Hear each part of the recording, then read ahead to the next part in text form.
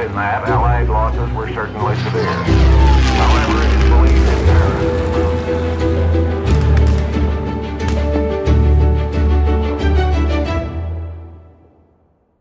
Hello and welcome back to the RCRM Speaker Series Season 2. I am Dr. Georgiana Stanciu, Curator at the Royal Canadian Regiment Museum, and today I'm happy to resume our series in the company of Mike Baker, the Curator at Elgin County Museum. A graduate of University of Western Ontario with degrees in history and education, Michael Baker is well known to the regional historians as the Collections Curator at Fanshawe Pioneer Village and the Curator of Regional History at Museum London.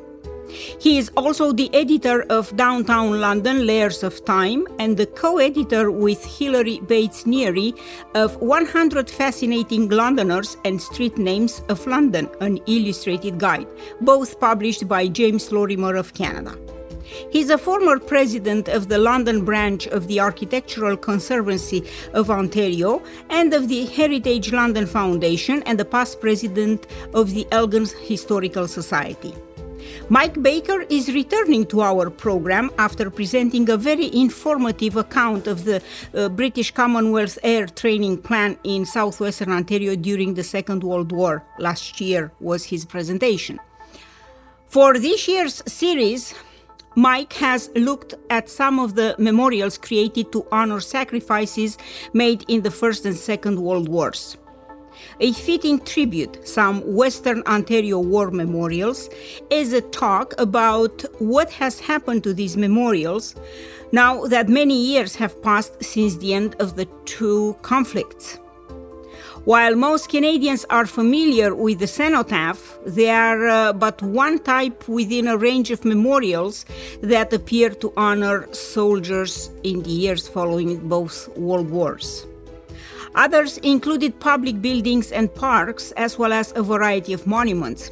It was also common for schools, churches, office buildings, and even factories to enshrine a list on their walls of those students, parishioners, or staff members who had volunteered to serve their country.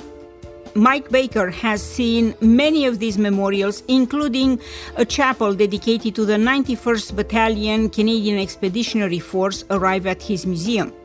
Do they fit the museum's mandate, and where will they be placed? Let's listen to Mike giving an answer to this question.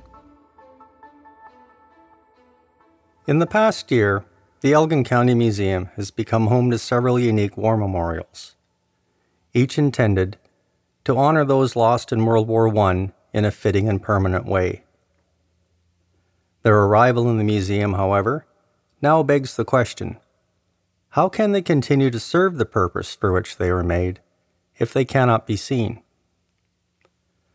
Ours is not the only museum to have received donations of this type, and indeed, the reason behind these donations, the closure of schools, churches, hospitals, even legions, is, if anything, accelerating. In the years following the Great War, communities across Canada looked for ways to commemorate those they had lost. The memorials that appeared took many forms, from illuminated and cast honor rolls to halls, gates, hospitals, and magnificent statuary. Many cenotaphs in use today were built following the First World War to honor its dead. As Professor Jonathan Fantz points out in his book entitled Death So Noble, these memorials made a significant contribution to the development of the central myth surrounding the war that most Canadians would eventually embrace. After examining a great many memorials, he finds that they fall into one of two categories, the utilitarian or the aesthetic. Memorials in the aesthetic tradition, usually represented by a statue or a stone carving and accompanied by an honor roll, are today some of Canada's finest pieces of public art. Stratford, for example, has a monument created by Walter Allward, designer of the Vimy Ridge Monument, perhaps the greatest of Canada's World War I memorials. Petrolia's memorial is by Emmanuel Hahn, another of Canada's great sculptors. Conversely, the utilitarian memorials might not appear to be memorials at all at first, especially since it has been nearly a century since most were built.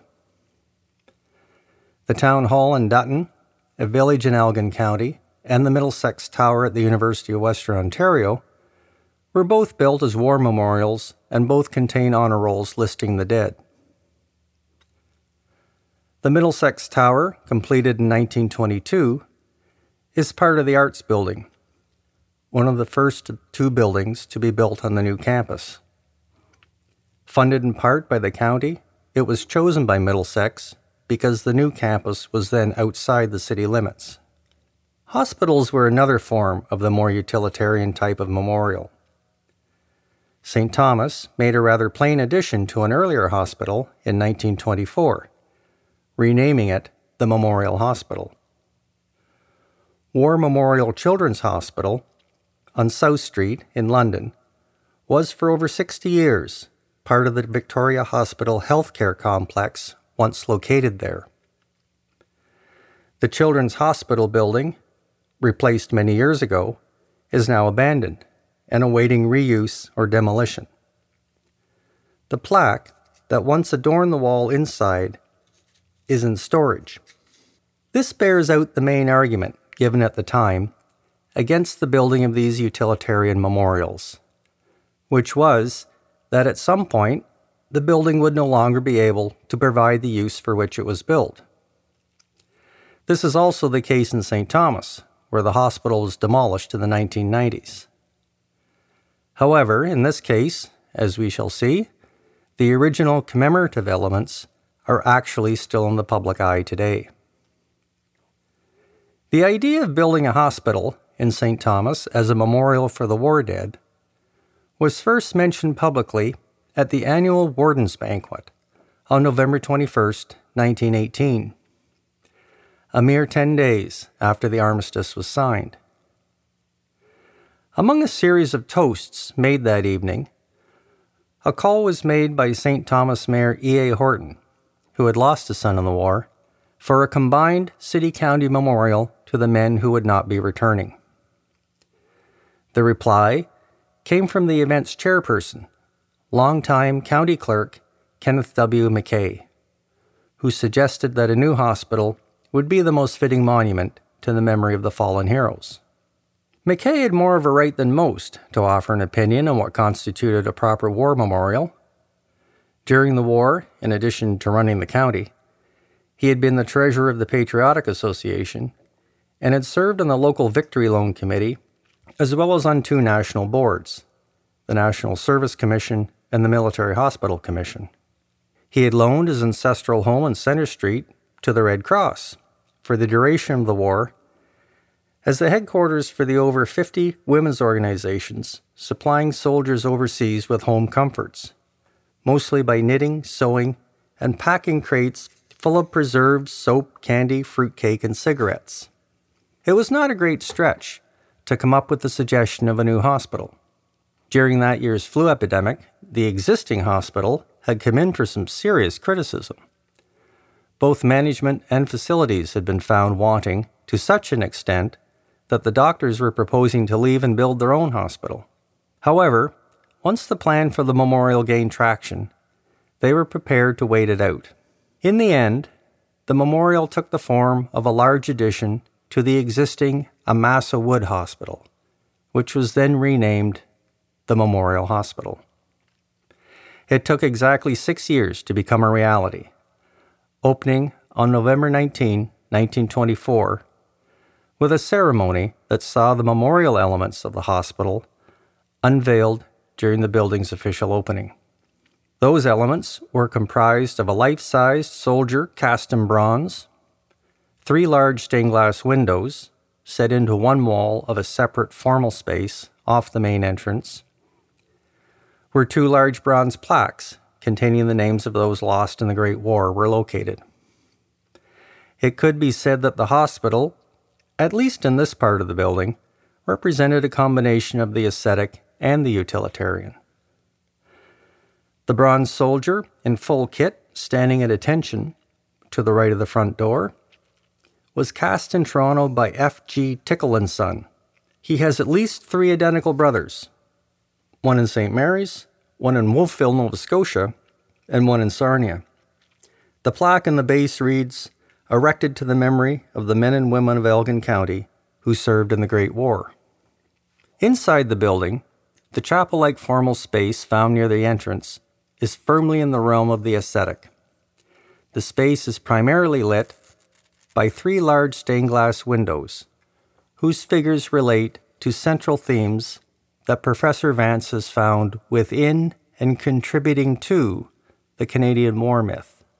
The central window, almost 6 feet square, features Sir Galahad, one of King Arthur's Round Table knights, in search of the Holy Grail, which can be seen in the hands of one of the 3 angelic figures in the upper left. The Knights of the Round Table, in Professor Vance's view, constitute a popular spiritual metaphor in memorials to the war dead. It is an image, he says, that has the advantage of combining a righteous quest with the fellowship of comrades in a common cause. By defeating the German armies, the nations fallen had followed in the footsteps of King Arthur and his knights, who with their quest had returned righteousness to the earth and made it safe for the faithful again. In supporting this assertion, Vance quotes a former divisional commander, Sir Archibald MacDonnell, who says in his book, "I never came away from listening posts on the front line without feeling that men in the ranks were like knights of old. They were the stuff of legend, figures who would be spoken of in reverential tones."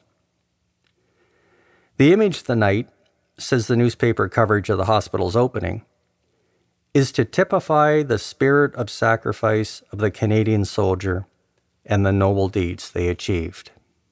The window was probably based on George Frederick Watt's painting of Sir Galahad from before the war. Another very similar version of the window, though on a much grander scale, can be found in the Old Normal School or Teachers' College in Stratford. This window, unveiled in 1920, commemorates 13 former students and a teacher from the school, all of whom were killed during the war. Another World War I memorial, employing Watts's Sir Galahad, is in the Cochrane Street United Church in St. John's, Newfoundland. The recurrence of the image across the country bears out Vance's conclusion that in associating the Knights of the Round Table and their Christian quest with Canada's fallen, that they became elevated into the realm of martyrdom. To the right of Sir Galahad is a window depicting a victorious Canadian soldier, another image Vance finds to be common in war memorials throughout Canada. This one is undoubtedly based on Bernard Partridge's image of a Canadian soldier at Ypres, where he has just survived the German gas attack of April 1915. The sketch first appeared in the popular magazine Punch in England in May of that year. In the window, the designer, likely an artist from the Robert McCausland studios, has kept the bomb burst from the original sketch, seen in the upper right, but has raised the Canadian flag so it appears resplendent in the colored glass behind the figure. Another window, which also uses the Partridge sketch, is in the City Hall in Kingston. Here can be found a number of World War I memorial windows, one for every major battle, including one depicting a nursing sister. And it's a nursing sister that is the centerpiece of a third of the 3 windows in the St. Thomas Hospital. Kingston's is based on a familiar image of the time, whereas it is unknown if the St. Thomas window is based on a pre-existing image. The St. Thomas nurse is certainly much closer to the battlefield, where she is about to assist a wounded soldier, while behind them smoke and flame pour from a bombarded building. The windows in the hospital's alcove or small chapel served to light 2 large honor rolls, cast in bronze, also by Tickle & Son. In listing the names, no allowance was made for rank. Instead, they are listed alphabetically. Nor are they organized by municipality, with both city and county listed together. One name has been separated from the rest, however, and appears at the top of the second plaque, that of Ella Sifton. Sifton was awarded a posthumous Victoria Cross for his actions on the first day of the Battle of Vimy Ridge, when he took a German machine gun emplacement single-handedly and held off a counterattack until he himself was killed. The committee, charged with the details of the commemorative elements of the hospital, felt he was to be accorded the distinction of a separate location on the plaque. The committee spent some time searching the records for all the right names. In order to be listed, one had to have been born in the city or county and to have been resident there at the time of enlistment. It includes all those who were killed in action or died while still in service overseas. To complete the list, the committee took out ads in papers requesting information, and occasionally it printed the list in the papers for people to consult. The lists on each of the 2 large castings both start with the names beginning with the letter A, suggesting that perhaps a full plaque's worth of names was dispatched to the foundry while a second list was being finalized. As soon as the honor rolls were completed and unveiled, the same work was begun again, this time to identify all the men and women who had volunteered for service during the war. It was pointed out that those who had risked their lives but survived should also be recognized in some way. And so the Book of Remembrance was born. The book would eventually contain 2,250 entries, representing every person from either city or county who served in the Great War. Compiling the list and creating the book took almost 6 years. The entries are hand-lettered on vellum and run to 487 pages. Each contains a name, regimental number and rank, the names of the parents, the date of enlistment, units served in, battles fought, and if wounded.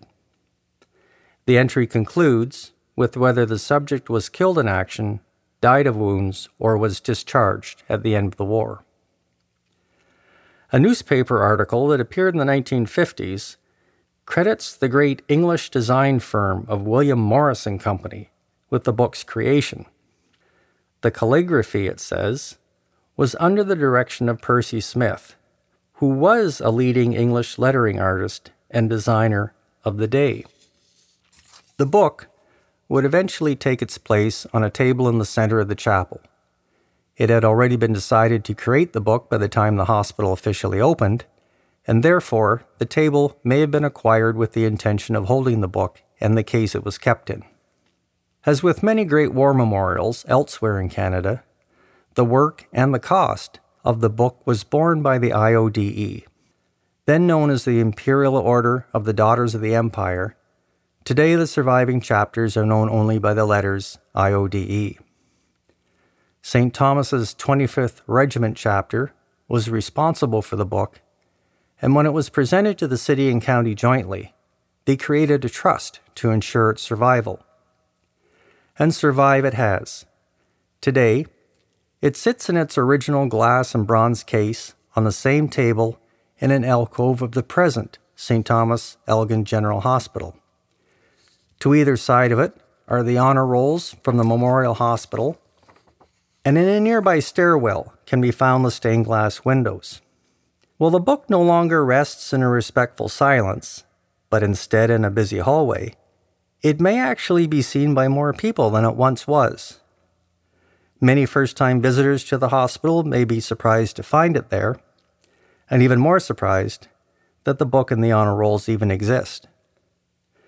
It is also surprising that the windows, the book, and the honor rolls are not listed in the Federal War Memorial Database, despite their prominence in the community. The bronze soldier was also brought here from the Memorial Hospital when it was demolished in the late 1990s. Wherever the statue was located, it functioned as the city's cenotaph, even after another cenotaph was installed downtown in the 1950s. Just over 2 years ago, it was moved a second time and now stands on guard in the Veterans Memorial Garden. The newer cenotaph is also now in the garden. The Soldier Monument was also the scene of a ceremony held each year during the reunion of the 91st Battalion. The 91st had been raised in Elgin County and contained almost only residents of the city and county. A large number of the entries in the Book of Remembrance are members of the 91st. In 1922, many of the surviving members of the 91st and those in the reorganized Elgin Regiment, the area's militia unit, both took an active role in the opening of the Memorial Hospital and in compiling the Book of Remembrance. This may have been part of the impetus to create a separate memorial for the 91st. This would happen in 1932. After a search among the city's churches, it was decided to create a memorial chapel in Trinity Anglican Church on Wellington Street, until recently known as the Purple Steeple Church. The cost was borne mainly by the 91st Battalion Association.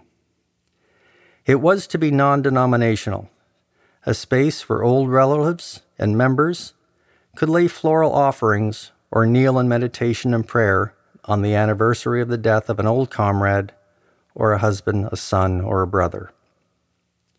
The centerpiece was an altar and cross, flanked on one side by the organ, itself a dedication to those members of the congregation lost in the Great War. On the other side was a stone from Canterbury Cathedral, where the colors of the 91st had been laid up for the duration of the Great War. On the adjoining wall was hung a large hand-lettered and illuminated honor roll, created by William Hodkinson, an artist from Sparta. In 1935, the original colors of the 91st were laid up in the chapel in a ceremony where they remained until 2019. Then, the church closed. Declining attendance brought about the need to amalgamate with another church, and it was decided to close Trinity and sell the building. The chapel was offered to the museum. It had occupied a large space in the church, and it would be a challenge to integrate it into the space available in the museum's new exhibit center. However, few events in the county's history could rival the importance of the raising of the 91st, and it was the only monument to the county's achievement of mustering an entire battalion and marking its fallen. Its 1,000 or so men came from every corner of the county, creating a picture of the people who made up the many communities across its length and breadth. It was also the only commemoration of this group of veterans as a unit. And there remained great interest in the 91st, as witnessed by a series of events marking the 100th anniversary in 2016 of the unit's departure overseas.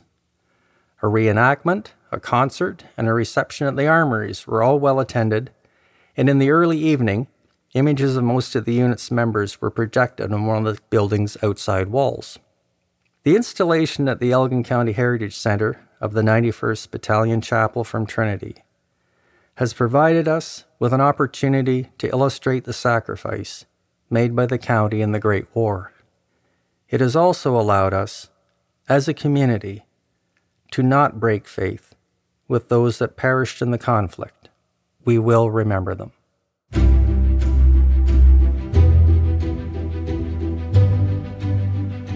Thank you, Mike Baker, for bringing to attention the important question of how will the men and women who made the supreme sacrifice be remembered in years to come.